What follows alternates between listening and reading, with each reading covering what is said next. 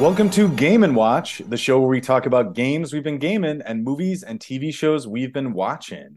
I'm Aaron. And I'm James. And today we are talking about the Arlong Park arc of the anime One Piece, written by Ichiro Oda. Is that correct? Yeah, I think so. Ichiro.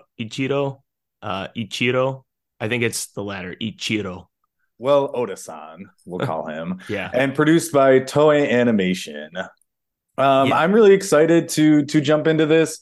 We always say we talk about games and movies and TV shows we've been watching, but by my record, this is only the second TV offering we've done. I think you're right. No, third.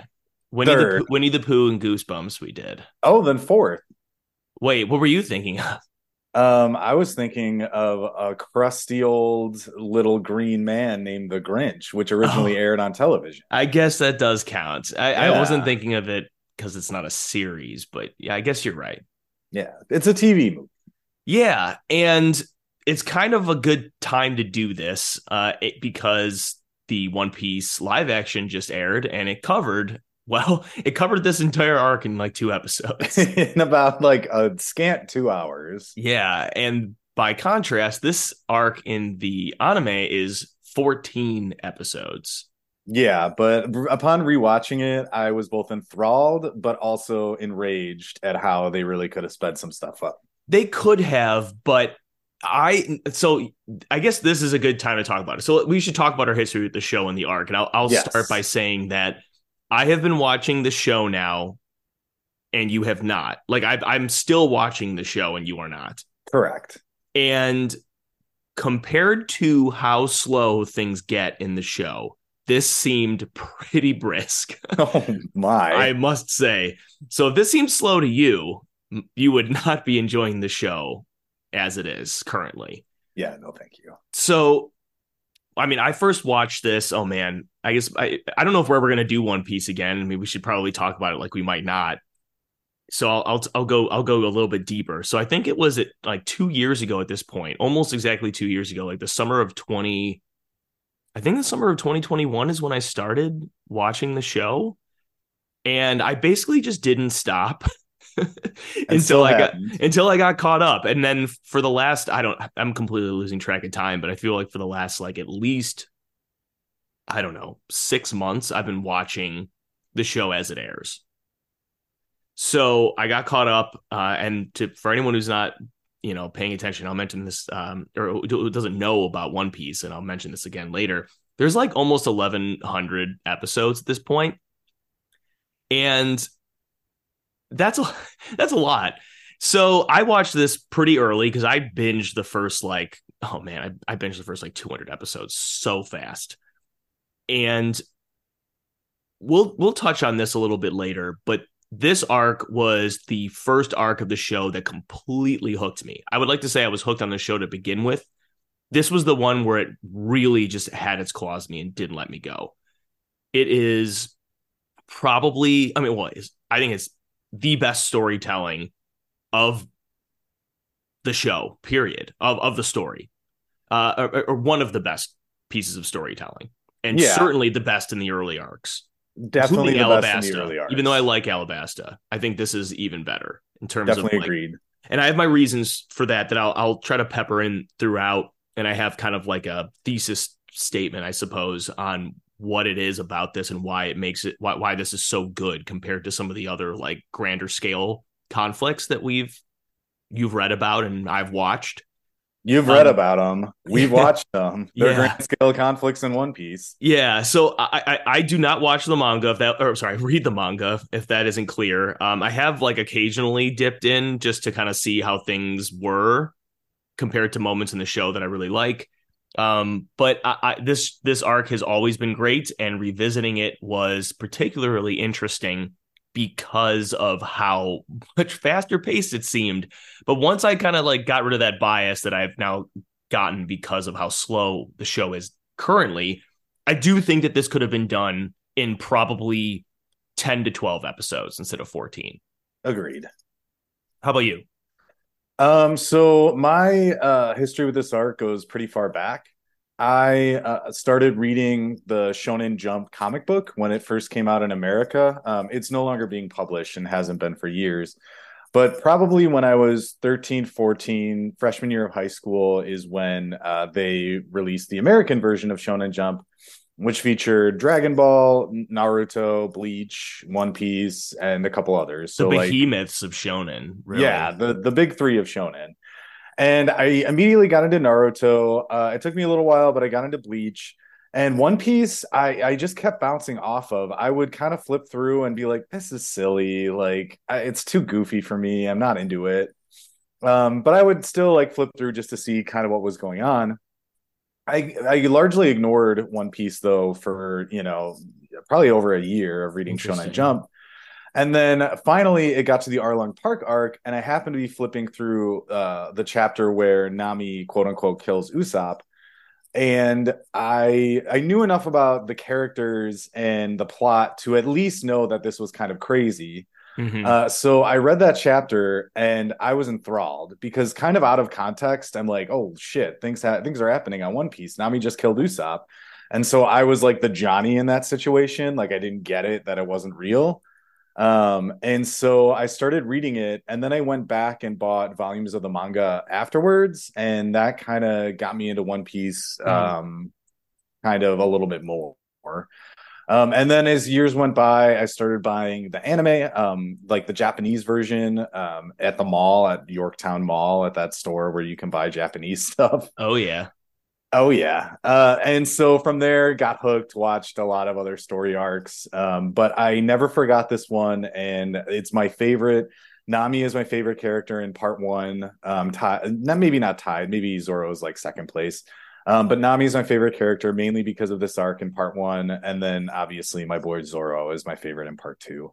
But I By am part, you current. mean time skip, before and after time skip? Yeah, like part one is pre, part two is post. Got it.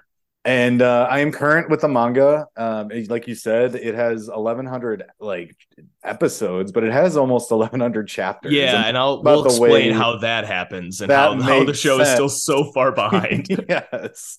Yeah. So yeah, why don't we jump into One Piece? Tell us about it. Yeah, well, at first let me say that I didn't really even explain why I watched it in the first place. It's kind of like a show that I've always been aware of and interested in, but it was always daunting to watch because of how many episodes there were. But the fact that this is about pirates, that like was always appealing to me, and I'm kind of surprised it took me so long to start it.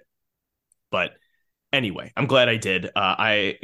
This was I probably would not have bounced off it if I had just given it a shot when I was younger, Well, and that's just the because thing. of the pirate stuff. Yeah, and that's the thing that actually made me bounce off of it a little bit. Back when One Piece was coming to America, Pirates of the Caribbean was really big. And the first one of those is good. The rest are pretty bad. And so I was a little pirate fatigued. Of course, these pirates are nothing like that, but just like the idea of pirates, I wasn't as into Gotcha. as, say, Gotcha. ninjas or soul reapers. Gotcha. Okay. So, as you know, we mentioned this is a One Piece is a very famous shonen manga written and illustrated by Chiro Oda, and it is a story about kind of big picture. We're not going to like spoil very much at all, but it's a story about Monkey D. Luffy, a very young, ambitious man who has rubber powers that he gained after accidentally eating a devil fruit, the gum gum fruit in particular. Go on. What? Yeah, he eats the gum gum fruit. Why are you coughing? It's the gum gum fruit, right? Oh, Let's move on. I see what you're doing. Yeah, yeah, yeah. He sets out from the East Blue Sea, which is one of the seas in this world, to the Grand Line, which is another sea, to search for the One Piece, a very famous treasure that was, well, arguably might not exist. We don't really know. It is the MacGuffin of the show. And it was a famous treasure that was found originally by a now deceased pirate, Gold Roger, haha. Uh-huh. And Luffy wants to acquire this to become the king of the pirates. And as he journeys, he finds a crew along the way and gets into a lot of sticky situations And adventures. and adventures. So Oda-san was interested in pirates since he was a kid, and also very massively influenced by two things, one of which I did not know. He was very inspired by Akira Toriyama and Dragon Ball, which makes complete sense. And what I didn't understand was that he was really inspired by The Wizard of Oz. I don't like The Wizard of Oz. We can just skip over that part. Maybe someday we'll talk about it. Maybe we'll have a therapy session about why I don't like it. But his kind of point was that in his view, The Wizard of Oz is not just about the destination, not just about the goal, but the journey. And the adventure should be just as much about the journey and the destination, and not just the destination. Well, that's sure. Yeah. Yeah, because Yeah. 1100 plus chapters, and there's still no One Piece. Well, we should note I didn't know the Wizard of Oz thing either. That I think that's very interesting. But the other thing we should note is that compared to a lot of other shonen mangas specifically, because lots of other mangas do this, but not a lot of shonen mangas have quite as much of a slow burn as One Piece in most of One Piece's arcs. I don't have as much frame of reference for that as you do. Like the main long running shonen that I have watched other than this is Dragon Ball. Right. And when you say that Dragon Ball, like they kind of get to the point much faster than One Piece. Yes and no. Dragon Ball arguably has less of a point, or it has moving goalposts in a way that like this doesn't. I mean, this does. I mean, obviously there are like there's obviously mini conflicts along the way, and some major conflicts along the way, just to on the way to getting the One Piece. But Dragon Ball is kind of just like, we got to be the strongest. We got to beat that one person who's threatening the planet. And that's kind of it over and over and over again. Yeah. And yeah, One Piece, like I believe takes its time before the action starts, as we'll talk about in this arc. Yeah. So Oda has a really, really insane work schedule for this. I don't know if this is always the case, but very often he would work from 5 a.m. till 2 a.m. the next day with really short breaks for eating. I mean, we could talk, we're not going to, but we could say a lot more about like how this was able to be done, and like how insane this is, that like how many issues he's put out. I mean, he writes and illustrates it, he storyboards it, he does everything himself. He's been doing it for what, 20 years now? Yeah, that's the kind of thing that makes someone go insane. I don't know how he's been doing it since like no more than 20 years. I think he started in 1997. I think that's when the manga started, and then the show started a little bit later. I'll go into that in a bit. So I wanted to mention, even though it's not really relevant to this arc, that he aimed to leave love stories out of the show, especially like love stories between like crew members, because he believes boys that read manga aren't interested in that, which is probably what everyone believes, because there are no love stories in any shonens. Really? I mean, if they are, they're like pretty oblique and not the main focus. Yeah, right. So this is a good laugh. He had originally hoped to end One Piece in 5 years. Oh, Jesus. But he realized he had way too much story for that. And so here we are. For context, almost 1,100 chapters exist, and almost the same amount of episodes of the anime exist. And the reason for that is that earlier episodes would often cover 2 or more chapters per episode, but that was really early. For the vast majority of the show, episodes have covered about 10 to 15 pages of a chapter. So it goes much, much, much slower. They need, and I don't know if they ever will, maybe when One Piece ends, but One Piece begs for like a One Piece Kai. It does, but like, can you imagine how hard that would be to do? Yeah. I imagine when the show ends, give it 5 years and they'll restart the whole thing. Some super One Piece Kai. Or some unofficial like fan will do like a fan cut. Yeah. Some psycho with too much time on their hands. Unlimited time. Yeah.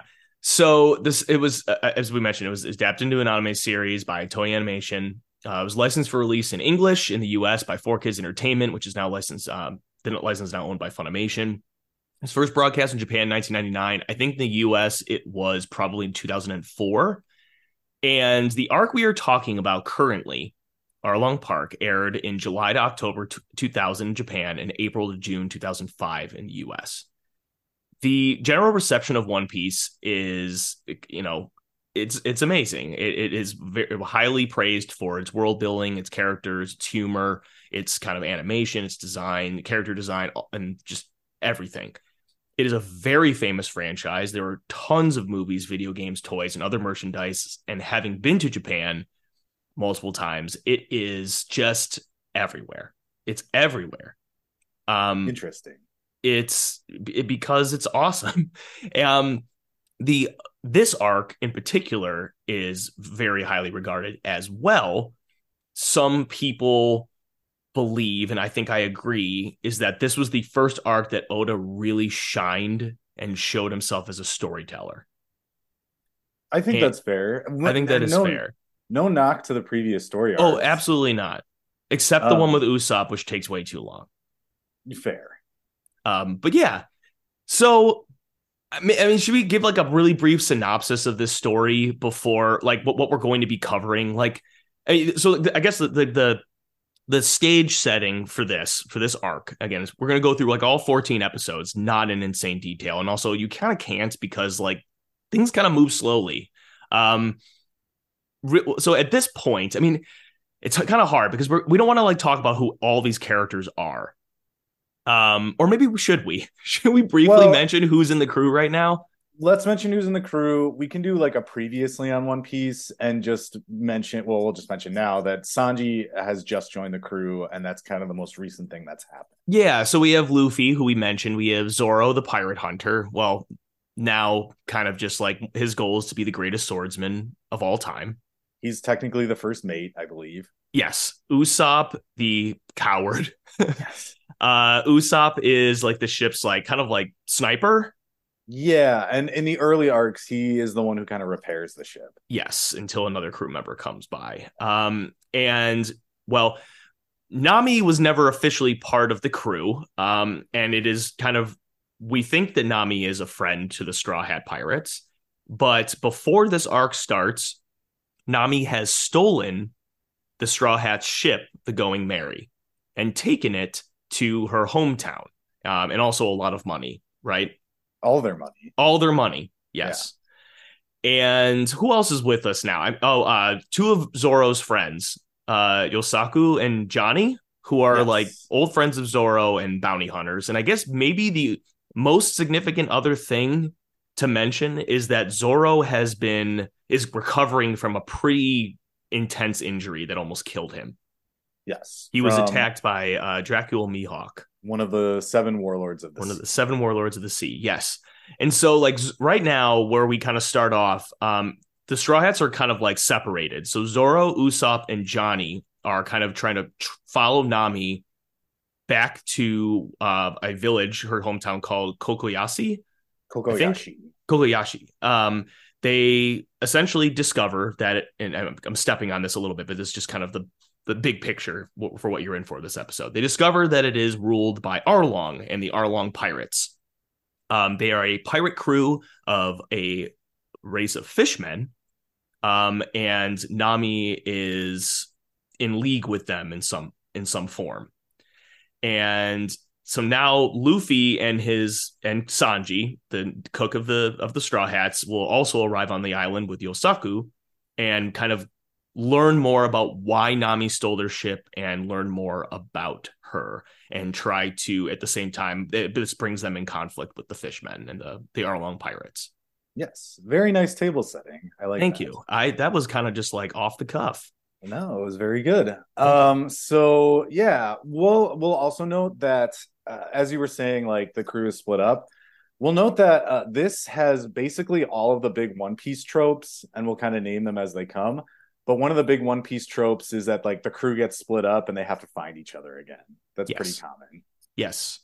So yeah, All we'll right. go episode by episode. We'll just like kind of hit like the major points, and I know there might be some other significant things that are worth mentioning. Some of them might be useful to you who who are listening to this, You, the and dear maybe listener. yeah, and some things might just be kind of like things that we pick up on maybe more now or are good worth mentioning now that we have kind of more knowledge about the show.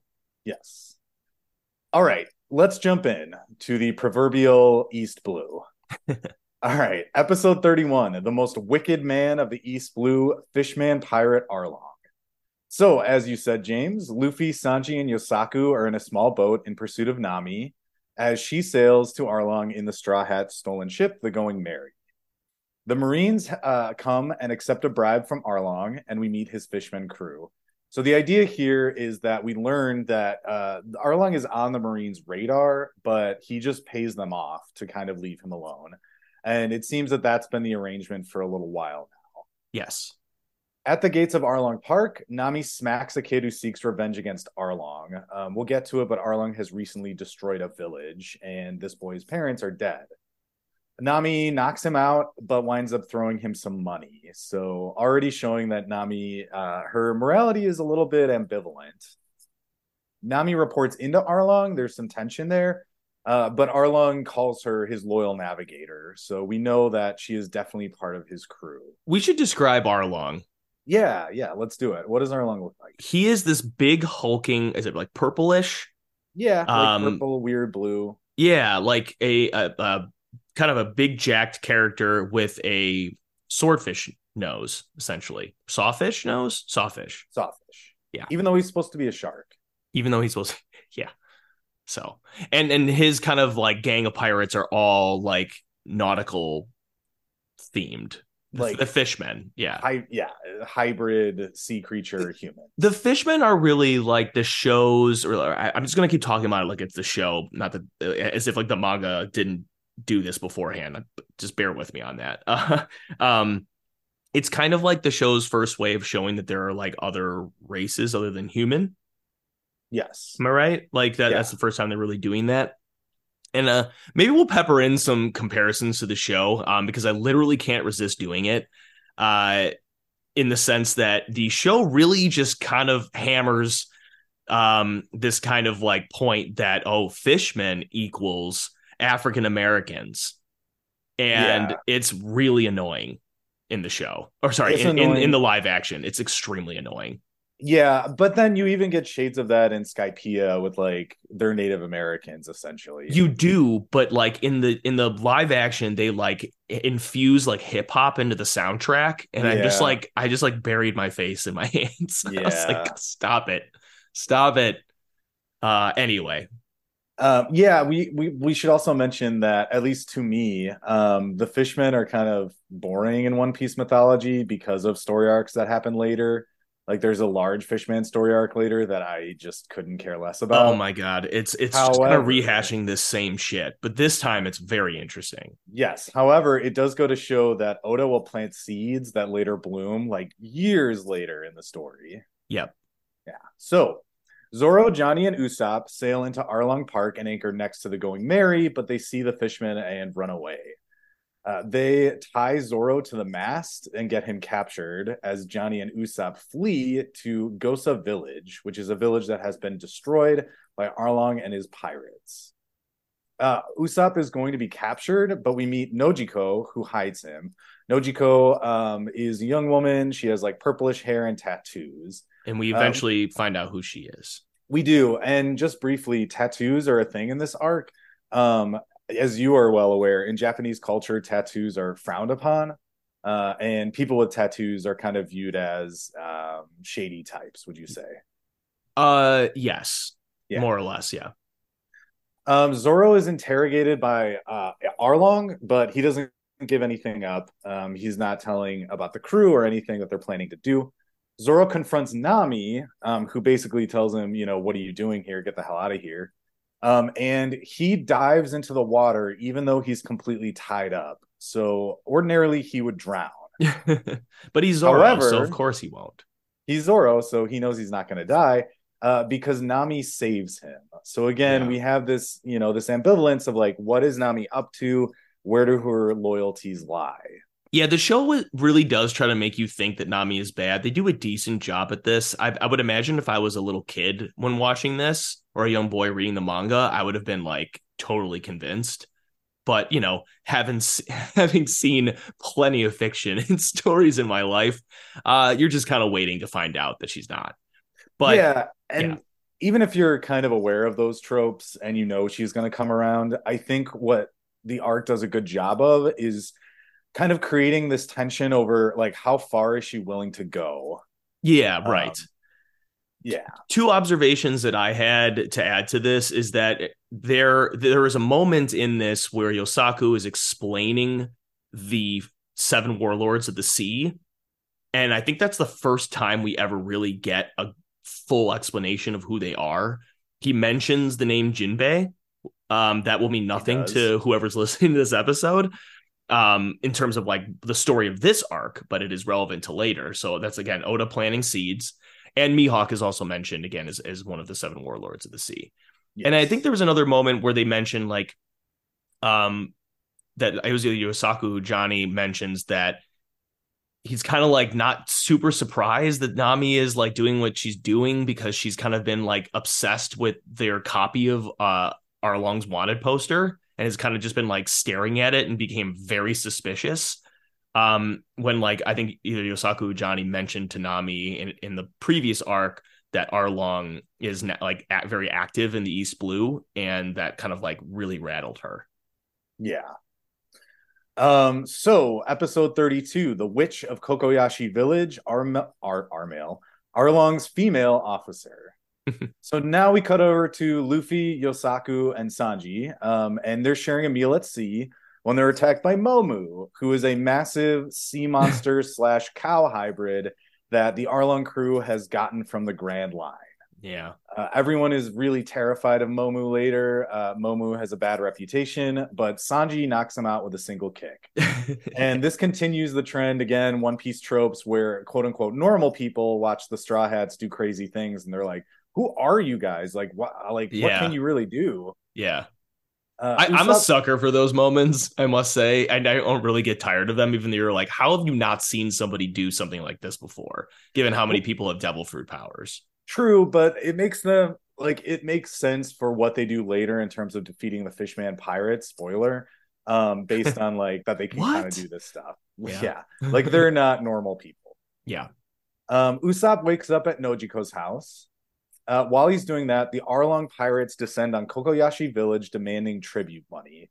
We'll get to it in more detail later, but essentially they demand tribute for the lives of everyone in the village. And if they can't pay, they kill them. It's like what One Piece often does is it will introduce some kind of conflict, and then you will not get an explanation as to what the background is behind that until later when you get a string of flashback episodes.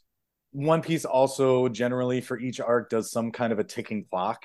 In the Alabasta arc, a literal ticking clock. Yeah. And it is. And the ticking clock here is like the next tribute payment. Yes. The interval between them is kind of when things go down.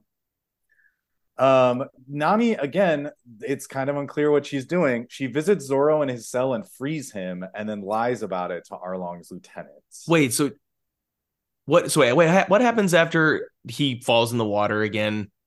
They lock him up. Okay. Yeah, they lock him up. So gotcha. Nami frees him. Gotcha. The pirates are about to kill Genzo, though Usopp saves him from far away, although this angers the fishman and convinces everyone in the village that he is this brave warrior, which is, trope for Usopp. So he's a coward, but people sometimes think he's brave. Genzo is the, like, sheriff, I would say, of the village.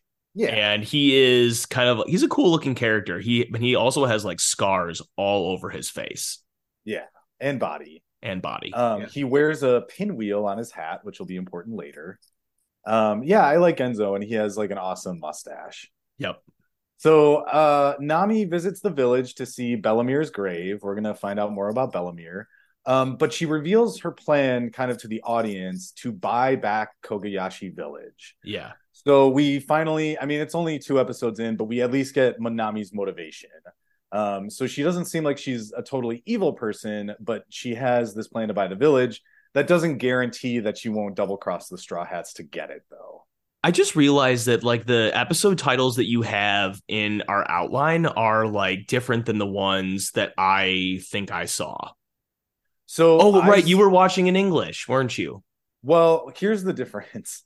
I wrote down all the episode titles in English, but then I went to the wiki to make sure I was getting them right to the Japanese.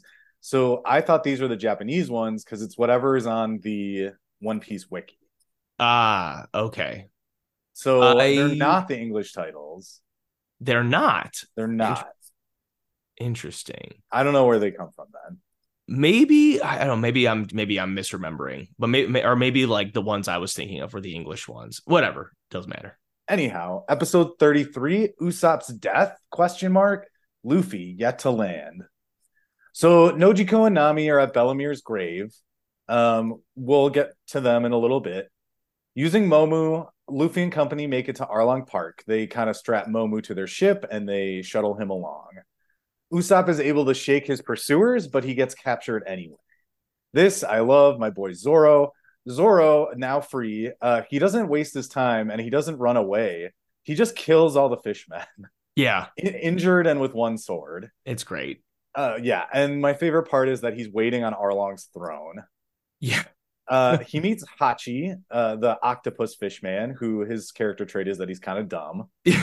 Who I gives him? I love this. I love Hachi. Yeah, They also call him Hachan. Hot Chan. Chan is an honorific, but what does Chan mean?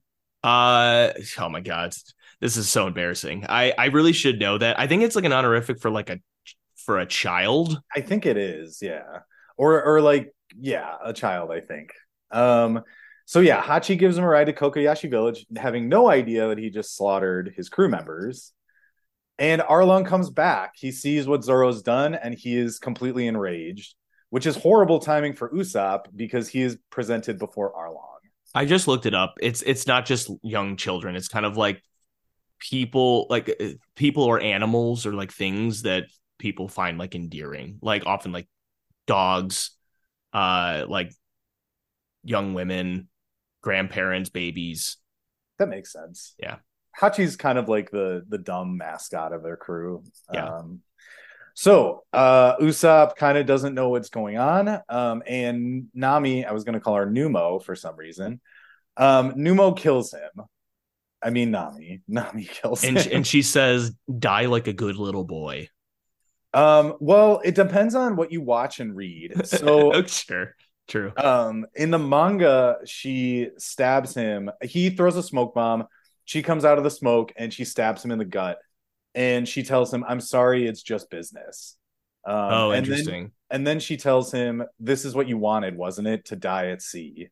And he Oh, kicks him in the water. damn. I rewatched on like Crunchyroll and Japanese because obviously, and she said, "Die like a good little boy." That's rough. Pretty rough. So Johnny sees all of this. Yeah. Luffy finally makes landfall. They fly across the island and land in the middle of it, with Zoro and Johnny filling them in on what's been going on. So So, yeah, to all the world, it looks like Nami is a true traitor and she has murdered one of their crewmates. pretty good like comedy moments in this, like Zoro meeting Hachi and tricking Hachi into not seeing him as a threat and taking him to the village. He's kind of I forgot. It's like he's like, yeah, I'm visiting Arlong, and he's like, oh, okay, cool. Yeah, Let me take you to the village. Yeah, And then like the Momu pulling the ship and running it into Zoro is funny. yeah. Episode 34, Reunited. Usopp tells Nami's true story.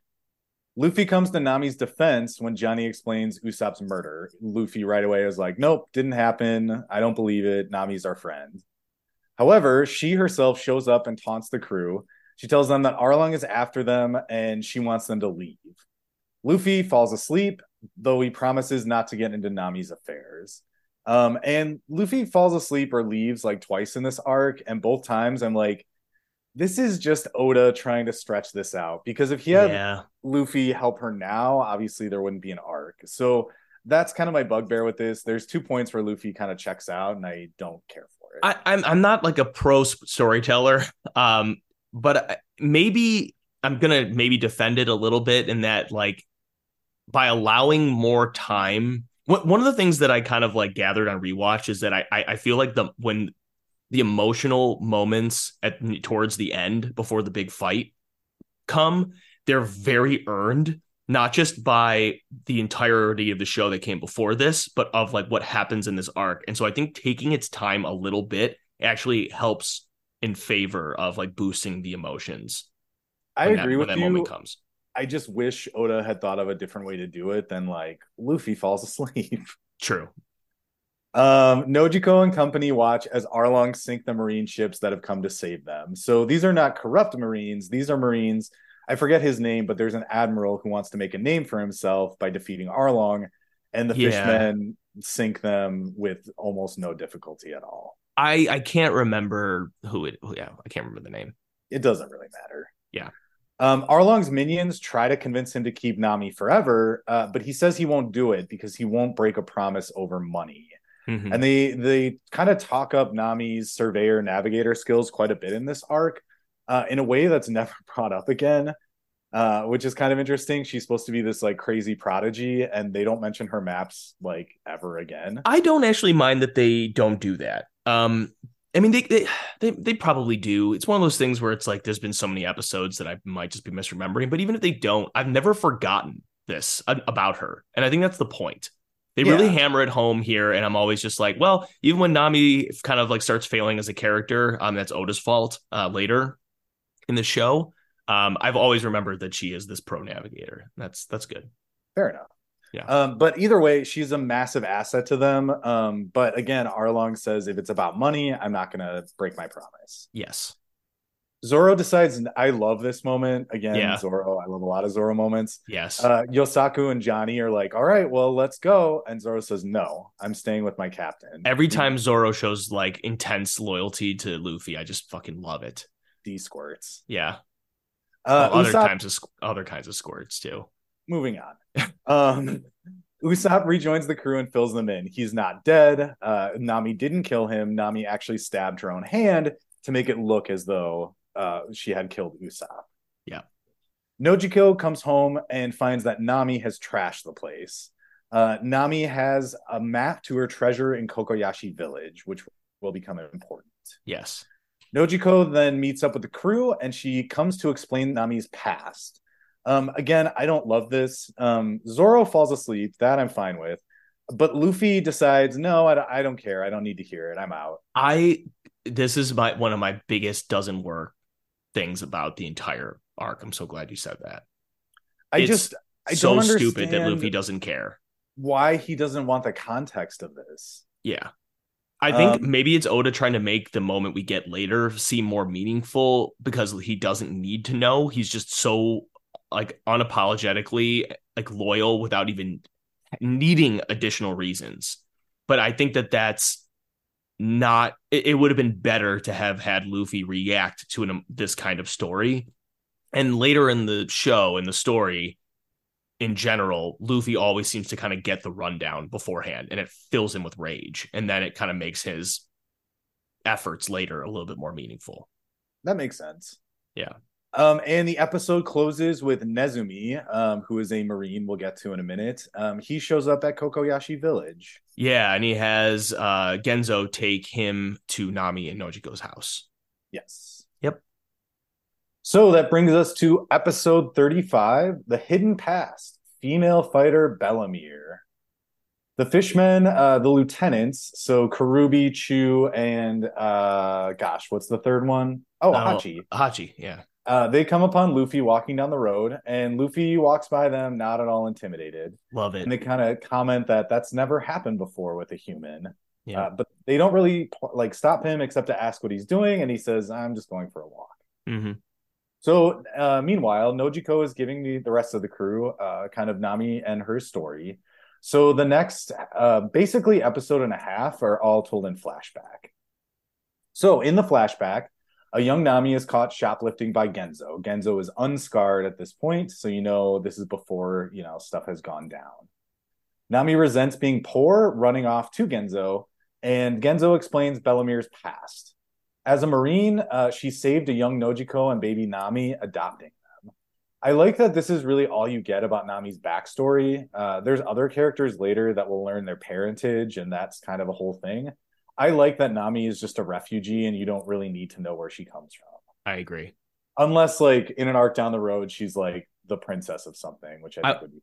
This isn't my fan fiction, but like knowing more about her could be interesting. I just don't think it's necessary. It's definitely not necessary. Arlong and crew show up and attack the village. They say this village is ours now, and they demand tribute for everyone. It's 100,000 berries for adults and 50,000 for each child. Nami and her family aren't noticed or counted because we didn't bring it up, but they live in a tangerine grove outside of town. As part of being very poor, Bellamere sells her tangerines, but it doesn't make her very much money. so she can't afford to buy them like nice food or nice clothes. Yeah. Arlong notices the smoke coming from the tangerine grove and he goes to investigate. We move on to episode 36, Survive, the mother Bellemere and Nami's family. So we're still in the flashback. Arlong arrives at Bellemere's house and she catches him by surprise. I like this in the anime, but I love this in the manga just because of the blocking of it and Yeah. just the shots of it. She kind of grabs a rifle and kicks down the door with her one leg way up, and then kind of rolls forward and gets her gun right in Arlong's teeth. I can't explain it better than that, but it's really cool. Yeah. Yeah. No, I think you did a good job. Yeah, the kids, Nami and Nojiko, are running up to the house because they know the pirates are there and they're scared for Bellemere. But the doctor stops them. He tells them that they have to leave the island as soon as they can. Because again, Bellemere doesn't have the money to pay for them. This is my other bugbear with this arc. Genzo attempts to help Bellemere by lying because the fishmen notice that there are 3 plate sets at Bellemere's table. So they say, you must have 2 children or 2 other adults living with you. Genzo quickly thinks on his feet, says, no, I was coming over for lunch and the doctor or other friend was coming over. So that's why there are 3 plates. They check the records and Bellemere has no record of a family. So they're about to let her go when Bellemere confesses the truth, saying that actually she does have 2 children and the 100,000 berry are for them, not her. So there's a very tearful reunion between her and the girls, and she tells them to live and to smile and to struggle through hard times. And then Arlong shoots her in the chest and kills her. Yeah. She dies really pointlessly, right? Yes, a lot of people do die in anime pretty pointlessly for the sake of like emotion. You would think she would like live to be their mother, but she's fine just checking out. Yeah, maybe she hated being their mother, and she's like, "This is Really my only way out." That's the fan fiction. Oh She's God. like on her last wit's end, and she's Oh like, "This man. is a way out. I'll do it." The Oh other villagers are kind of cowed into submission after this. No one's going to be willing to fight back now. yeah. So Nami is The one kidnapped. brave person in the village just went out, like said, "See you later. I don't care," Exactly. and now no Also, one else had the is had. this where Genzo gets chopped up? Yes, I think so. Yeah. So Genzo gets chopped up by Karubi, which is weird because Karubi's not a swordsman and Hachi is. So I don't know why they didn't have Hachi do it, but anyway. Also, difference between the anime and the manga. In the anime, Nami is taken away by Arlong. She's kind of kidnapped for her map making skills. Whereas in the manga, it's sort of made clear that she goes to Arlong on her own. But either way, she returns to the village with a bunch of money. Well, the sort of. Yeah. No, I guess you're right. Yeah. Okay. I I think the manga version plays more into her motivations. Like got it. she gets the plan and decides to go do it herself. Whereas in the anime, it's like they just take her with and she kind of is stuck there and comes up with this plan anyway. True. Yeah. And she comes back and she's just like, yeah, I'm with them and I'm proud of it. Like, and that's the part I was remembering. Like, Yeah. yeah, yeah. Well, she never says she's proud of Well, it. right. She does show them a lot of money, and she said they have all this money, they'll buy me things. Yeah. She doesn't say proud. She makes it seem like she doesn't have regret about it. Yes, that's exactly what it is. And I think in her mind, like to play devil's advocate and like kind of go into Nami's head a little bit, I think in an oblique way, she's trying to not tell them her plan, but in her head, she's like, they have all this money, this can work. Yeah. Anyway, she shows off her tattoo, which kind of cements her place in the Arlong Pirates. I also think it's funny the idea of giving a 7-year-old this tattoo, Yeah. like an 8-year-old. Yeah. But after this, the villagers hate and despise her. They hate her choice. Nojiko is enraged, and so is Genzo, that she would seemingly so brazenly betray Bellemere and everything Bellemere was trying to do for them. Yeah. Later, Nami and Nojiko talk at Bellemere's grave, and it's there that Nami explains her plan to buy back the village. So her and Nojiko kind of at least understand each other now. In the live action, Nojiko doesn't know, and I kind of don't like that. I I like don't that Nami has at least one person she can confide in. I don't like that either. Yeah. So back in the present, the crew finish hearing the story, and Nojiko tells them, stay out of it. It's none of your business. Nami's been suffering this way for 8 years, and you have to let her do this. Yeah. Finally, Nezumi, the corrupt Marine captain. Can I just say I love Nezumi's design? He has like mouse ears on his hat, and he has Yeah. whiskers for some reason. And the show, I cannot believe that they actually did that in the live action. But it works. It does. It does work. And I think it's also worth mentioning, or just emphasizing that, like Nojiko saying, stay out of it. Like every time Luffy comes across Nami, or really Nami comes across any of the Straw Hats, she's just like, leave me alone. Get out of here now. Yes. Yeah. So Nezumi shows up at also Nezumi Corner. So I watched this with Edgar, who is not a big anime fan, but by the end of this, he's actually kind of turned around. He was pretty into it. And when Nezumi came up, he just turned to me and goes, why does that guy look like a mouse? And I kind of shrugged and go, I don't know, it's One Piece. Yeah, exactly. There's no explanation for it. Yeah. So he is there ready to confiscate Nami's treasure.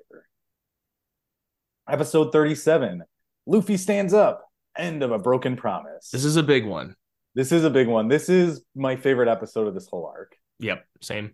So Genzo reveals that he knew Nami's plan to buy back the village all along.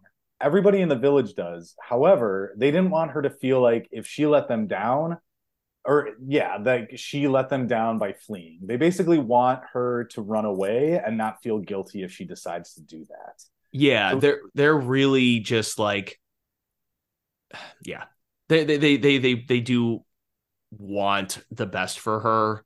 Like they tell the Marines, like Genzo tells the Marines that the money's for repurchase of the town.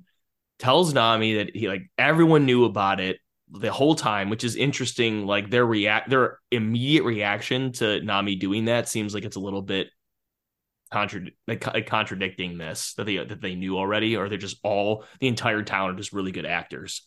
Well, I always assumed Nojiko told Genzo, who told everybody. Oh, you're right. Their initial reaction was genuine. Yeah, which by the way, don't tell Nojiko any secrets. Right. And I think it's a good it works for me on an emotional level that they just wanted like her to live her life and like just run from Arlong, stop spending your life trying to help us, but it didn't work. She did that anyway.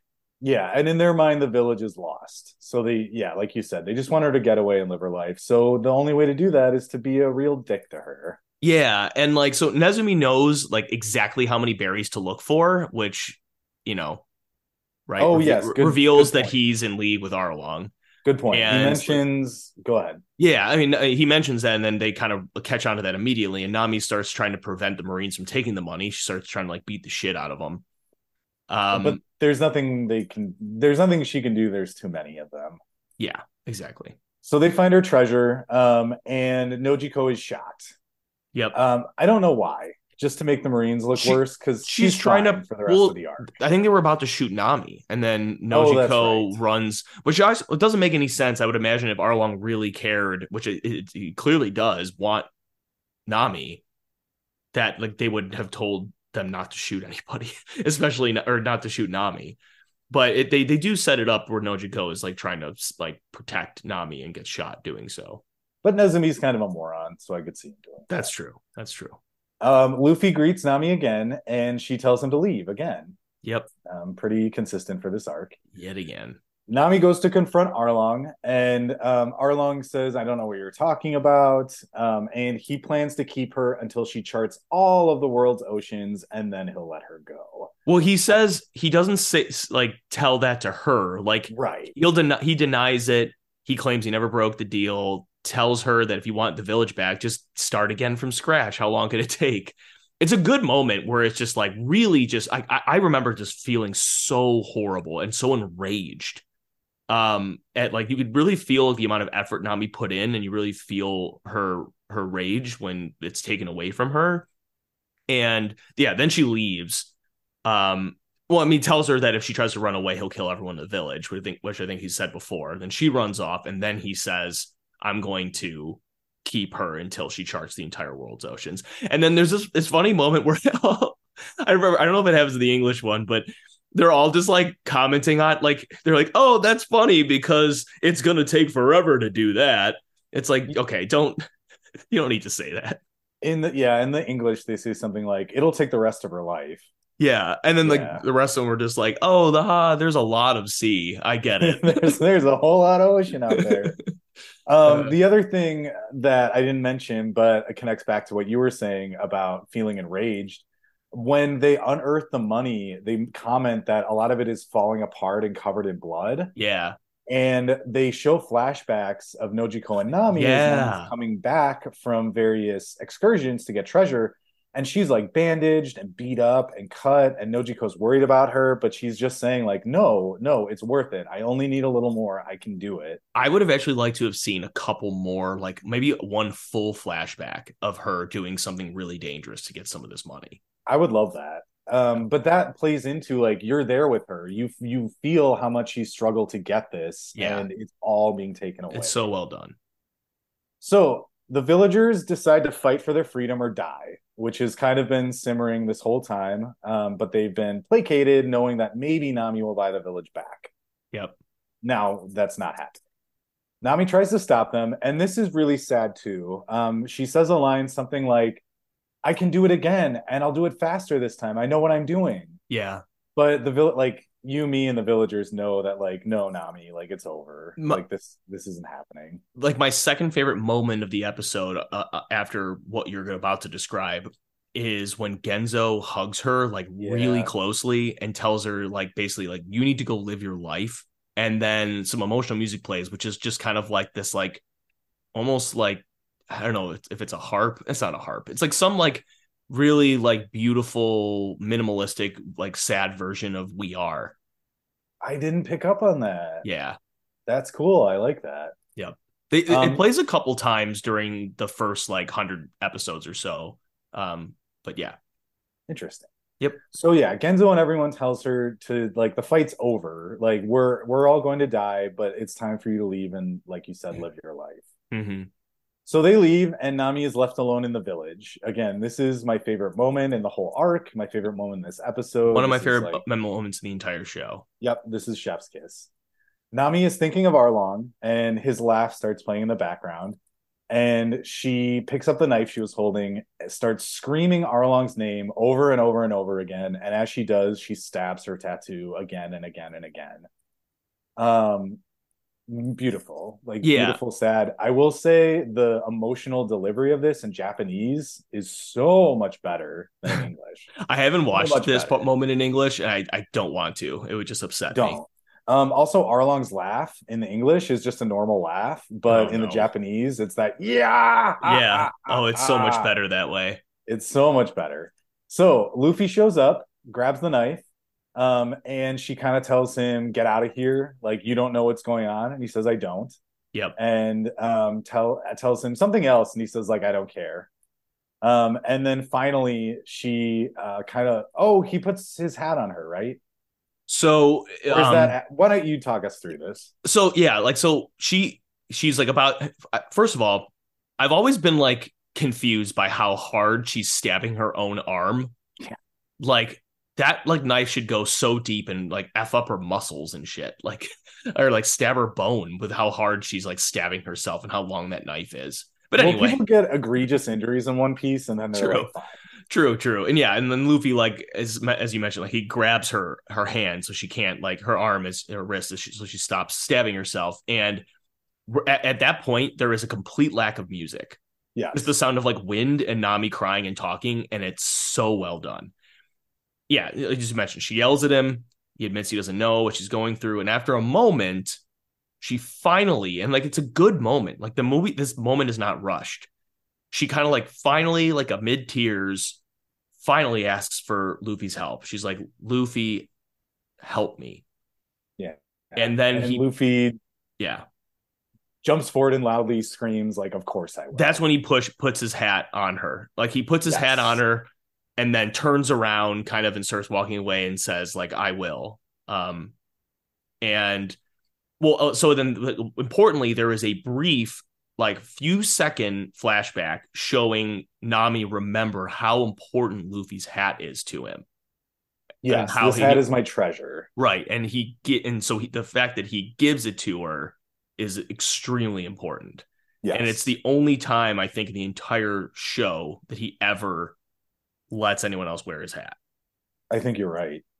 The other thing I like about this moment near the beginning of it when she's telling him to leave is she kind of grabs like dirt and dust from the road and kind of tosses it back at him. Yeah, And it's just such a feeble, pathetic it's so great. action. It just shows how like low and sad she is. Yeah, and then almost as good as the moment that just happened is when it zooms out then and you see Sanji, Zoro, and Usopp all sitting there already. Like Like they waiting. knew this was gonna like they knew Luffy was gonna do something like this. And then the music track, I believe it's called Overtaken. Oh, it's so Um, good. it's I this is, we I'm can't so sing glad it you or brought that up. anything. I also had a note on that. But it plays when like pretty awesome moments happen in the show. And this is one of them. Yep. So the crew assemble and they march on Arlong Park, and I love that they're just walking in a cross line together. And Without Nami though, that's important because the live action does have Nami join them. oh, interesting. We haven't watched the final episode yet, Oh, okay. My so you bad. just spoiled that. So thanks a lot, Well, Dick. sorry. So they march on Arlong Park, and the villagers have showed up at Arlong Park, and Yosaku and Johnny will not let them in. Yeah, this is crazy And to me. yeah, they get beaten off screen, which is stupid, Yeah. but whatever. They're like, just wait, help will come. We challenged Arlong and we kicked our ass. Why would he do that? If they knew help would come, why did they challenge Arlong at all? I don't know. But they say they're waiting for a certain crew. The crew shows up. Oh, and they say, like, listen, if these people can't beat Arlong, it's over for us and it's over for the East Blue, like as a whole. Yeah. And that, Good stakes. and I love this line, like, burn their images in your eyes. These are the men that come to change your fate. I love when people have such massive faith in the Straw Hats without actually having fully seen what they can do. Yes. And then again, this is my favorite episode. Another moment I love. Oh my God. Luffy busts down the wall. Because again, he doesn't actually know what Arlong looks like. He Yeah. busts down the wall and looks up and just says, which one of you is Arlong? Yep. Chef's So kiss. good. So good. And it's also kind of important to mention that sometimes the way that the show, and I think maybe I'm more experienced seeing this, especially than you have, given that I've watched the entire show. Sometimes they don't do a good job of pacing individual episodes. Like there would be a moment equivalent to this breaking down the wall in like the beginning of the next episode instead of the end of this one. Oh, I see Like what you're every saying. once in a while they'll not quite like have individual episodes like sectioned off the right way. And that can Probably be based on where they're cutting and pasting from the manga. yeah, it can be a little frustrating. It doesn't happen too often, but it's just important to note that this episode is just so perfectly paced. They fit everything good into this episode. The way they have like Nami's treasure get taken, and then that moment with Luffy, and then this moment, it's just so great. Chef's Yeah. kiss. Best episode of the arc for sure. Yeah. Yep. Episode 38, Luffy in trouble. Fishmen versus Luffy pirates. I don't like this because both Edgar and I were like, aren't they the Straw Hat Pirates? But Yeah, it's annoying, and I think it's also in the other translation, it's Luffy Pirates as well. But like, we're also probably gonna maybe fly through these episodes faster because it's more just like so and so attacks so and so, so and so attacks basically, so and yeah. so. I Yeah, described like some of the fight in my notes, but I mean, it's a lot of like Zoro and Hachan fight. yeah. I've got like a couple notes too, but my guess is you're gonna cover all of it. Yeah. So Luffy confronts Arlong, as we said, punching. Oh, he punches Arlong through a wall. And no one's seen Arlong hurt like that before. Yeah, he like walks right up to Arlong and punches him in the face, which like fuck yeah, and then like Arlong goes like flying into a wall. Zoro, Sanji, and Usopp are there to back him up. Momu shows up, and this is where everyone freaks out. Everyone's terrified of Momu, but Yeah. Momu is scared of Luffy and Sanji after the beating he got. Cleverly, Luffy uses Momu as a means to take out all the other fishmen. And like So what? Momo was gonna run away, but like Arlong goads it into attacking the Straw Hats. I think, Like yeah, Momu's scared of the Straw Hats, but he's more afraid of Arlong. yeah. So Luffy twists up and does a gum gum pinwheel to knock all the other fishmen out. The first and One of the- only time he uses gum pinwheel for Well, good 'cause reason, because in order to do it, he has to slam his feet into the ground, concrete, into yeah. concrete, And But Edgar asked, he's like, well, the fishmen are so strong, like, how are they going to take out a whole crew of fishmen? And in my head, I was like, oh, don't you worry. Luffy's going to do it with Momu. So yeah, Luffy gets stuck in the cement. And this is kind of where, again, One Piece trope. There's usually some number of lieutenants for the big bad. And at a certain point in the arc, everyone kind of splits off into their own fight, which is a trope I love. But in this case, they split same. up into these individual fights of Zoro versus Hachi, Sanji versus Karubi, and Usopp versus Chu. Yep. And by the end of the episode, Luffy is thrown into the ocean where his devil fruit powers will not work and he will Yeah. drown. Good comedy here of like Luffy being stuck. They're like, Luffy, get out of the way. Like, what are you doing? And then he's like, actually, I can't move my feet. And then Arlong just picks up the entire chunk of concrete that Luffy's standing in, throws it in the water. And by this point in the show, one thing we didn't mention in our background is that when you eat a devil fruit power, you lose the ability to swim, and seawater, it becomes your weakness. And Yes. so at this point in the show, when you see Luffy get thrown in, you're like, oh shit, Luffy could die. Except you know he won't. Yeah. There's another Luffy might be dead moment that I'm like, get the fuck out of here, you guys. So episode 39, Luffy drowning, Zoro versus Octopus Hachan. So Zoro and Sanji begin their respective fights. Remember, Zoro is heavily injured. Nojiko and Genzo go to save Luffy underwater. All the villagers want to help, but they realize that if we all go, Arlong's going to notice, so it's just going to be these two. And it's cool, like Nojiko basically takes Luffy's head using his like stretch ability and like pulls it all the way out of the water from like far away. While Genzo is underwater giving him CPR. Also, the amount of time people can hold their breath in this show is a little insane. I love it. Yeah, and they can like talk to each other underwater psychically, I guess. Yeah. So again, Zoro's in bad shape. He collapses, but he is able to get back up. Usopp is being chased by Chu. We should also mention each of their specialties. So Hachan is a swordsman. Chu is able to shoot like water bullets out of his mouth. Yep. And Karubi is a master of fishman karate. Hell yeah. I also love, just side note, I love that fishman karate like doesn't begin and end here. Like we get karate later. And like, Jinbei mentions it like 100 times. Yeah, so it's not like isolated to this arc. Again, more work. Yeah.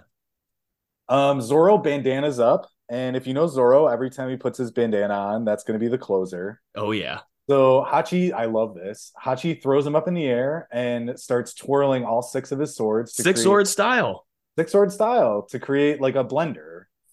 And Zoro spins through the blades, like matches the timing perfectly, and slashes Hachi's hands using Dragon Twister. Finishes him off with a Dragon Twister. Hell yeah. I love it. Yep. Nami heads to Arlong Park, and the episode ends with Sanji jumping into the pool to save Luffy. Yep, he notices the rock that's trapping him and is trying to go to break it, but then Karubi stops him. Yes. Episode 40, Proud, Tall Warriors, Dramatic Battle of Sanji and Usopp. So, about to kill Genzo, Karubi is stopped by Sanji. They're fighting underwater. He does something to Sanji that I'm like, well, Sanji would just be dead. He brings him so low in the water that the water pressure like crushes his internal organs. Like, no.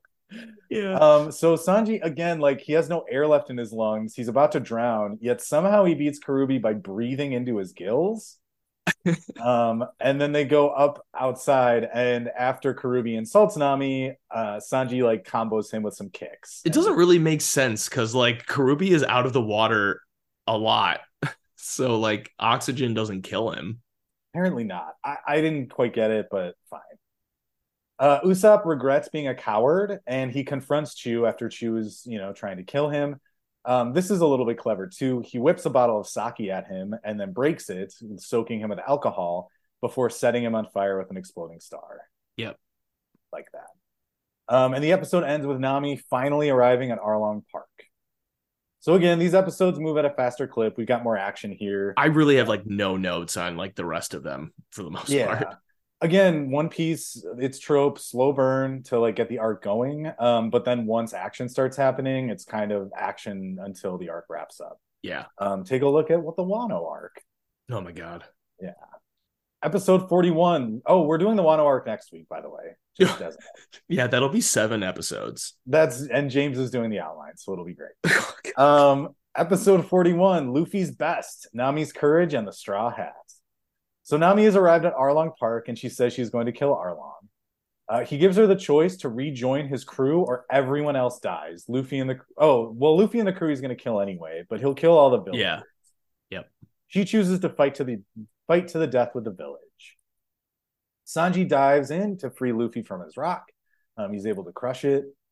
Usopp arrives back on the scene to distract Arlong, and Zoro attempts to face Arlong, but he gets beaten easily. He's way too injured. Yeah. He's way too injured, but I just love that this idea that, if Luffy's about to be freed, all the other Straw Hats are like desperately like, if we have to buy him 30 seconds, we'll do what it takes to buy him 30 seconds. I also forgot to mention that when Zoro beats Hachi, he kind of mentions as his motivation. He's like, I can't die because I need to fight Mihawk. I need to see that guy again and beat him. So I cannot die. Yes. Which is weird that he almost dies fighting Hachi and then he still goes after Arlong. Yeah, it kind of contradicts something that happens in the manga later where he's about to die and he's like, well, I'll make a cool statue. And I was like, what about Mihawk? What? Anyway, yeah. So Hachi goes down to stop Nami, but Zoro points out that when Hachi was lying down unmoving, his wound sealed, but because of the sea pressure, they'll all open up, which is clever, and I like how Hachi kind of bursts underwater. Yeah. Luffy is free. He screams, I'm back. This is another One Piece trope. Luffy will get taken out of the action for some reason, and he'll come back in at the end. Luffy is the closer. And by that, it probably happens every single battle. Yeah. Every single major enemy. Sometimes he gets taken out multiple times. Yeah, I told Edgar, I was like, no. Luffy is the closer. When Luffy gets free, things are going to end. Yep. Episode 42, Bursting Out. Fishman Arlong. Fearsome attacks from the sea. I love this moment in the manga, but I don't think they do it very well in the anime. Which part? So Luffy picks up some swords and he comes at Arlong. But they're saying, what is he doing? He's not a swordsman. He's an idiot. Why is he fighting with swords? Oh, okay. But it's all to trick Arlong into biting one of the swords so that Luffy can punch him and break his teeth. In the anime, Arlong just bites through the sword and then Luffy punches him and it breaks his teeth. But in the manga, it's made very clear that Luffy wants him chomping down on something so his teeth will shatter. Interesting. So it's a little thing, but I okay. However, he's a shark, so his teeth grow back. I like this moment too. Luffy tells Arlong how he relies on his friends, and the way he does that is he says well, I can't fight with swords, and I can't cook, and I can't draw maps, and I can't lie. So all I can do is fight. I need my friends to back me up. Yep. Love it. Arlong assaults Luffy with his teeth. He spits out other sets of teeth, which is a little bit silly, but I like it. And Luffy gets bitten in the arm, but is able to flip him over to get free. The villagers comment that Luffy has great instincts. If Luffy tried to pull out or take a step backwards, Arlong would have taken his arm. Luffy jumps into the sea and he begins his assault from there. He kind of shoots out of the water and uses his nose to try and skewer Luffy. But thinking on his feet, Luffy interlaces his fingers and kind of makes a net. He uses Gum Net to trap Arlong. And Arlong kind of goes into berserker mode. He grabs a giant sawtooth sword and fights Luffy all the way to the top of Arlong Park, ending in Nami's navigation. If we didn't say before, it's a little confusing. Arlong Park seems like it's this entire fenced-in area, but it's really just the name of this building. This tall building.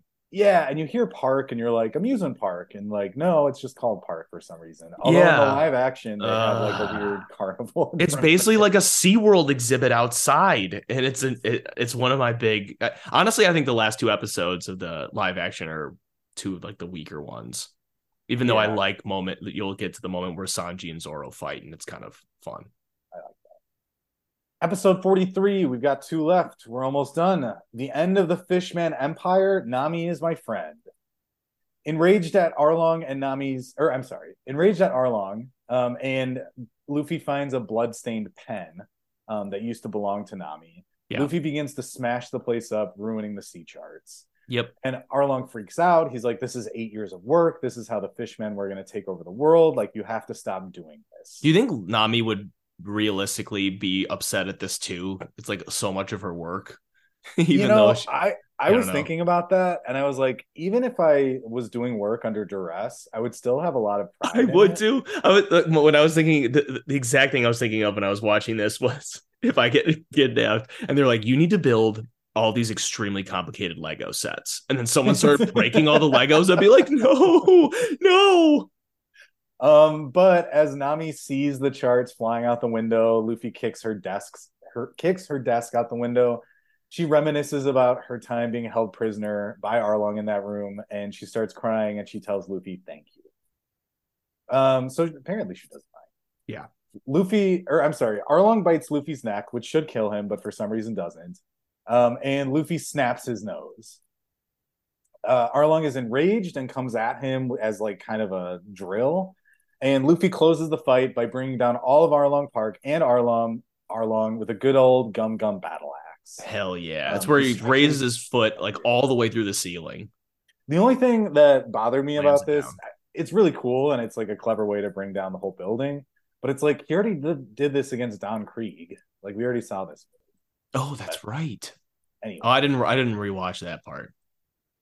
there's a lot of speculation after the building goes down. Like, is Luffy dead? No, of course he's It not. happens every time. Yeah, he's the main character. Luffy is not dead. Yeah.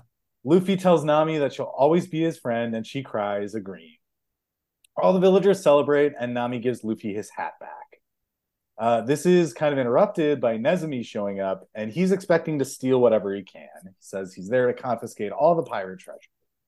But the Straw Hats beat the shit out of him and send him packing. They say, don't touch any of his treasure and don't touch Kokoyashi Village. He says he will, but he says they've made a very powerful enemy.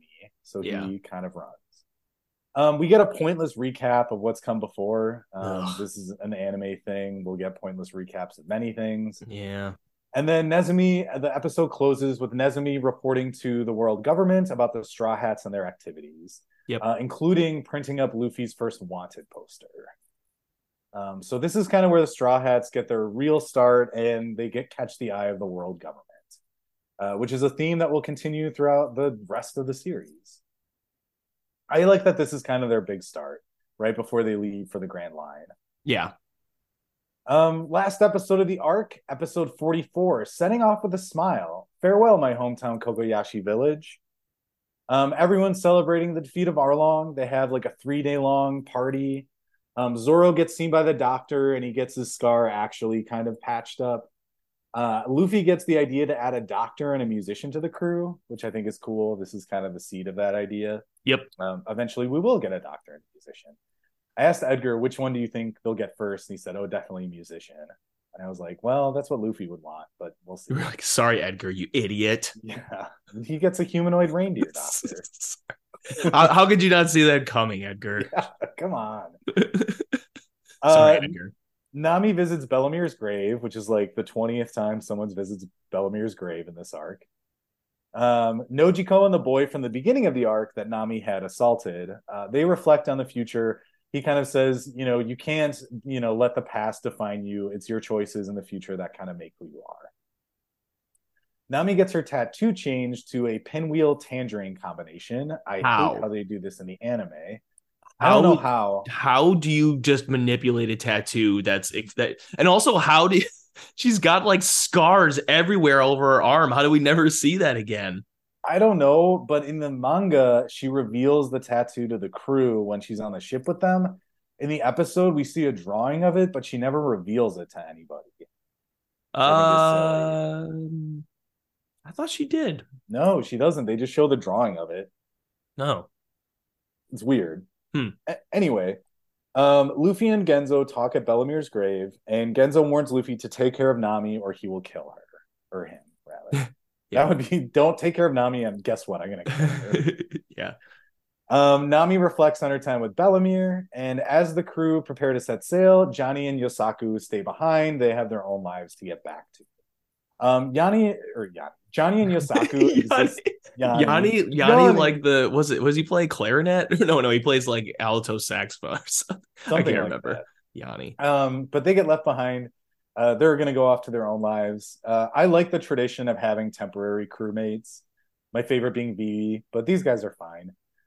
They only exist really so that Zoro can get two more swords and so that they can watch Usopp be killed. Oh yeah, Just did we like they'll mention that agree he for uses them. their swords We did not. to beat Hachan? In this really cool move, he has them throw their swords at him, catches them at the last minute, kind of does a like ducking spin and slashes Hachan. It's Yeah. really cool. The crew prepare to set sail. Yeah, I said that. They're leaving them behind. Nami has left the 100 million berries she collected for the village. But before she goes, she runs through all the villagers. She doesn't stop to say goodbye.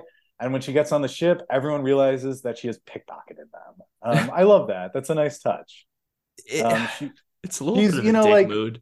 it's a Dick dick move. move, but I like how it's like she gave them the 100 million berries, but this is her way of being like it's Nami's Irish goodbye, That's right? true. Nami's Irish goodbye at a party as Right. she like And none of them look at it as like that bitch. They're always like, oh. yeah. They're like, yeah, In the cool. English, they say like "you crazy cat burglar" or something like that, or like "you Yeah. lousy pickpocket." They're Yep. not really mad, Yeah. and they sail off to their next adventure. Yeah. That's the arc. And that was it. So what works about this? One of the things I like most about this arc is that the scale for One Piece is really small. And, you might be thinking, like, well, why is that a good thing? One Piece eventually gets up to the scale of like kingdoms. Like, Luffy is saving whole kingdoms with thousands of people. Probably by the end of One Piece, he'll be saving the world, which is cool. And I like those big maximalist kind of conflicts. But this one is so much more personal. It's just about one village, it's mainly about Nami. And I love the character beats. I love the fights. I think they're really cool. One Piece does a really good job of adding like handicaps to characters to make things interesting. I love that Zoro's still injured. I love that Sanji is trying to do this fight underwater against the fishman, even though he can't. I love that we have Usopp kind of fighting this hyper competent fishman and still is able to best him. I love Genzo. I love his design. I love his emotional impact on Nami. I love Nojiko. There's just so much about this that works. I have like two things that doesn't work, but tell me, what do you think works? I mean, you basically covered everything, including the most major thing I wanted to mention is the first thing that you mentioned, which was like this is like the first and arguably the most effective time that Luffy defeats a threat that is so deeply personal, and as a way of like resolving a very grounded conflict. And like he Yeah, does this a lot, kind of, but this is the most effective. Like I would say Dressrosa is probably the second most effective to me in terms of like saving someone or some group of people from a threat. I mean, this is kind of a thing that's repeated in One Piece where a particular like community or country is taken over by an oppressive force, and Luffy learns about what that force is and becomes enraged and then makes it his goal to free those people. that But essentially is One Piece. there really is One Piece.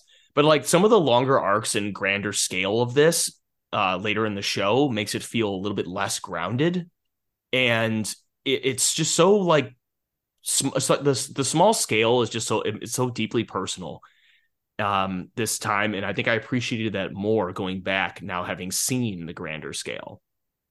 Yeah. Also, I like that kind of all has been lost when you enter the arc. Like this is the villager's lowest point. Whereas other arcs, like there's that ticking clock, but like all is not lost yet. Like in Alabasta, right? It would be like if Crocodile was in charge of Alabasta when Luffy and them went, and Alabasta was like this horrific place. Yeah.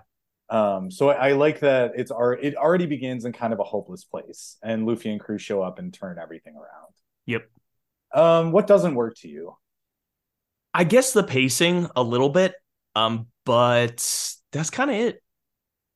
Yeah, mine goes along with the pacing. And it's probably because I haven't watched anime in a little while. Like I read, manga primarily.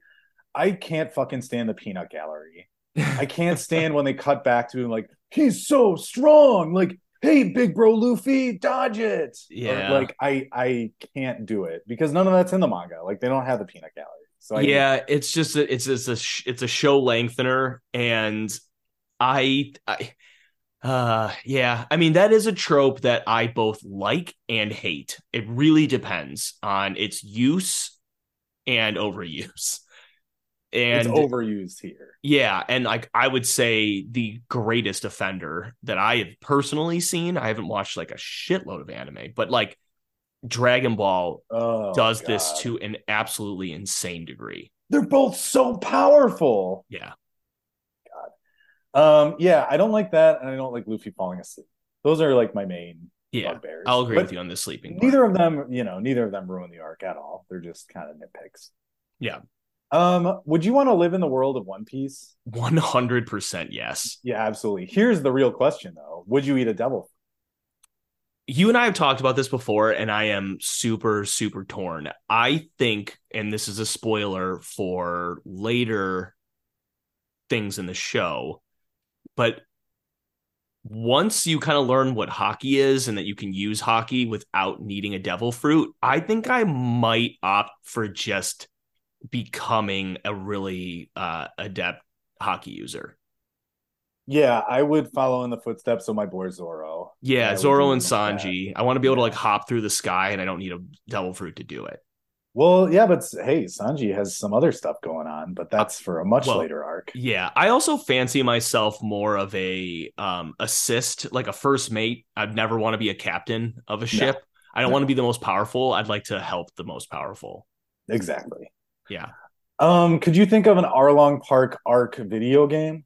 I have a very uninspired answer for this, and it's basically like a Dragon Ball Z Budokai Tenkaichi type game for One Piece where you just have like fights. It's just like one-on-one fights, and then you have cutscenes for story, and anytime two characters confront each other, they have to fight. But that Yeah, doesn't really work that well. Because, like, I mean, Dragon Ball Z Budokai Tenkaichi, I forget if you played those games, I have. but like they will do even the most insignificant fights, and like in when you have that here, it doesn't really work. Like they would seriously like have like Nami and Usopp fight, which would be like so silly. Yeah. But whatever. I thought because it's not a super long arc and there's not much you could do to like pad it out as a video game, I thought it would be cool to do as like just a 10 to 12 hour kind of easier Souls like where you're going around the island and like you have more considered combat. Because the way One Piece video games have been going for like probably the last 10 years is just Muso games. Yes. And Muso games work for One Piece, especially in the later arcs when they're fighting like whole armies at a time. Sometimes they're side scroller like fighting games though, like Are moving from they? left to right. Yeah. But I would do like a Souls like a probably an easier, goofier, Oh, that'd be cool. Just fighting cell fishmen. shaded. Yeah, you'd be fighting fishmen around the island, things like that. Maybe you could pad it out a little bit, like maybe they have to go to a cave to search for something, like maybe they have to do X, Y, and Z. So that was my idea. Hmm. So I just want to mention to you that like when I was in Japan last, I bought a DS game, a One Piece DS game that's like centered around the Greenford battle. Oh, how did that? Yeah, how did I that go? haven't played it. I mean, it's sitting there. I basically have two games that I need to play for my DS that I bought recently. One of them was that, and the other was Professor Layton and the Curious Village. Nice. But the One Piece one being in Japanese will make it harder for me to play because it will be hard to read. It's sometimes damn near impossible. So, but whatever. I think I you bought it should. anyway because I wanted to like see. I wanted to just buy like a game in Japanese that was like released in Japan and very like insanely like loved. I mean, not that it was like one of the best DS games, but like that's a good example of a DS game that probably either wouldn't have come out in the US. I forget if it actually did, and if it did, it would have just flown under everyone's radar.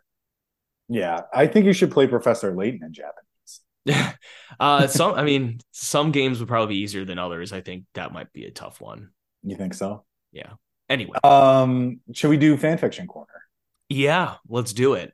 Lots of fan fiction for One Piece in general. There's like an endless supply, and a surprisingly large amount about the Arlong arc. Yeah, I found nothing that I thought was like this is awesome. What I was trying to find, but like it was just taking me too long. and so I came up empty. Is like there are plenty of One Piece crossovers, but I wanted a One Piece crossover for Arlong Park, and I bet Yeah, that exists. I just didn't have time to find it. that's fine. I found one called Of Straw Hats, Maps, and Tangerines by Shizuku749. Okay. This story comes after the Arlong arc, and essentially it's really short. But it's just a story about the first time Nami draws a map for the Straw Hats after all of this has happened. Oh, that's cool. Yeah, and it's really sweet. She thinks of Bellamere, or wait, Bellamere. Yeah, Bellemere. she thinks of Bellamere. She starts crying, and then Luffy kind of puts his hand on her shoulder, and she feels better. And then he puts his hat on her again and says, "Now you just look like Shanks, or now you look just like Shanks." Hmm. And it says, that night when Nami goes to sleep, her brand new map hangs from one of the clotheslines strewn across the room. Thank you, Luffy. Thank you, Captain. And that's how it ends. It's really like, it's actually for fan fiction, which the bar is very, very low. Yeah. It's like shockingly kind of sweet and touching. And it feels like something that could have happened in the anime. Yeah. Yeah. And there's no perverted sex, and the person actually completed the story. It's not like a multi-chapter thing they just gave up on. Both of the ones that I found were also completed stories that the person didn't seem like they had lost their mind while they were doing it. Yeah, and also I didn't find any like sex, like absurdly smutty ones. Yeah. Dare I say, listen, this is a big, bold statement, but I'm going to say Of Straw Hats, Maps, and Tangerines is currently holding first place in the fan fiction corner. Really? I mean, we've seen a lot. What about the gigantic Nintendo character sex orgy? I mean, that's number two. So I think fan fiction should exist for One Piece in general and for this arc. It would be dumb, but it'd be kind of fun to have fan fiction of Yosaku and Johnny, not just to watch them get the shit beaten out of them, but like we've never seen them fight, and I think it'd be fun to kind of see their techniques. Yeah, that would be cool. The two that I found were, one of them was called Anything for His Navigator, which is the whole premise was like Luffy is in love with Nami, which I hate. No. Like it's not horribly written, but I hated this. The idea is like Luffy realizes like I just killed Arlong. They're not like taking it, like they're taking a dead body away. Like, do you hate me, Nami? Like I've committed murder. And she's like, no, I love you. And it's like, it was awful. The other one was interesting. So Luffy goes back in time. Oh God! And essentially does the entirety of the first arcs of the show up until the end of Arlong Park, but like with the knowledge that he's gained in later parts of the story. So like he mentions Jinbei as his friend to Arlong, and Arlong's like, what? And then he tells like Hachi that he knows him from like later, and that Hachi helps him and he's a good guy. Like, spoiler alert, the two things that happen later in the show, but it's just I don't know. It's almost like fan servicey to show. I don't know what to call that kind of genre of fan fiction. Be like, oh, I know all these things about you guys already. How did he go back in time? It doesn't say. What? Or if it did, I just missed it because my eyes kind of glazed over at a certain point. That's like a detail that you shouldn't blink and miss. The mechanics of time travel. Well, I mean, that's on me probably, or it might be on the fiction. I don't know. I don't recall seeing an explanation as to how he did it. But I also, because they might have mentioned it, but it was covering every arc of the show, and I didn't read of the show up until Arlong. I didn't want to read every one, so I read like the first one and the Arlong one, and I don't recall seeing an explanation. I see. But my fan fiction, really quick, is I want a short story of Nami tricking people into joining her as a crew and pulling this huge Ocean's 11 like heist, and then she betrays all of them. Yeah, I would love that, and like make her like 14 when she does it. Yes, that'd be awesome. Boy, would there be smut fan fiction if that was real. All right, so what have you been up to? Oh shit, I forgot. One of the major things that works for me, Nami please. Doesn't have massive tits. Yes, and is a fleshed out character. Yes, because later she just becomes a walking set of tits. Yep. I do like later. That's a little bit reductive. Like, she does do things and she has good moments, but like nothing like this. And she's just over sexualized. Yeah, she is. I like her little friendship with Zeus. I think that made her interesting again a little bit, I agree. but whatever. Anyway, yeah. Yeah, what have you been up to? Um, so gaming wise, not like a massive amount of things. Been playing a little bit more Vampire Survivors. I I watched End of Evangelion, which is a movie that is essentially replacing the final two episodes of Neon Genesis Evangelion because of how much those two episodes were hated. The movie is wild, not as absurd as the last two episodes of the show, but I recommend watching it if you haven't. If you've watched the show and haven't watched that, I rewatched a couple horror movies. One of them was VHS 2, which is okay. It has a Yeah, couple. It has one really good short in it, and the I rest are kind of will. just okay. I will say I love, love, love anthology horror. Give Yeah. me anthology horror. If you have you seen the VHS movies? I've seen one of them. I think I saw the first one. Watch two and watch 94, and then you probably don't need to watch any of the other ones. They're coming out with a new one that I think is like set in the 80s. 85, yeah. I think it just 85, came yeah. out. Yeah.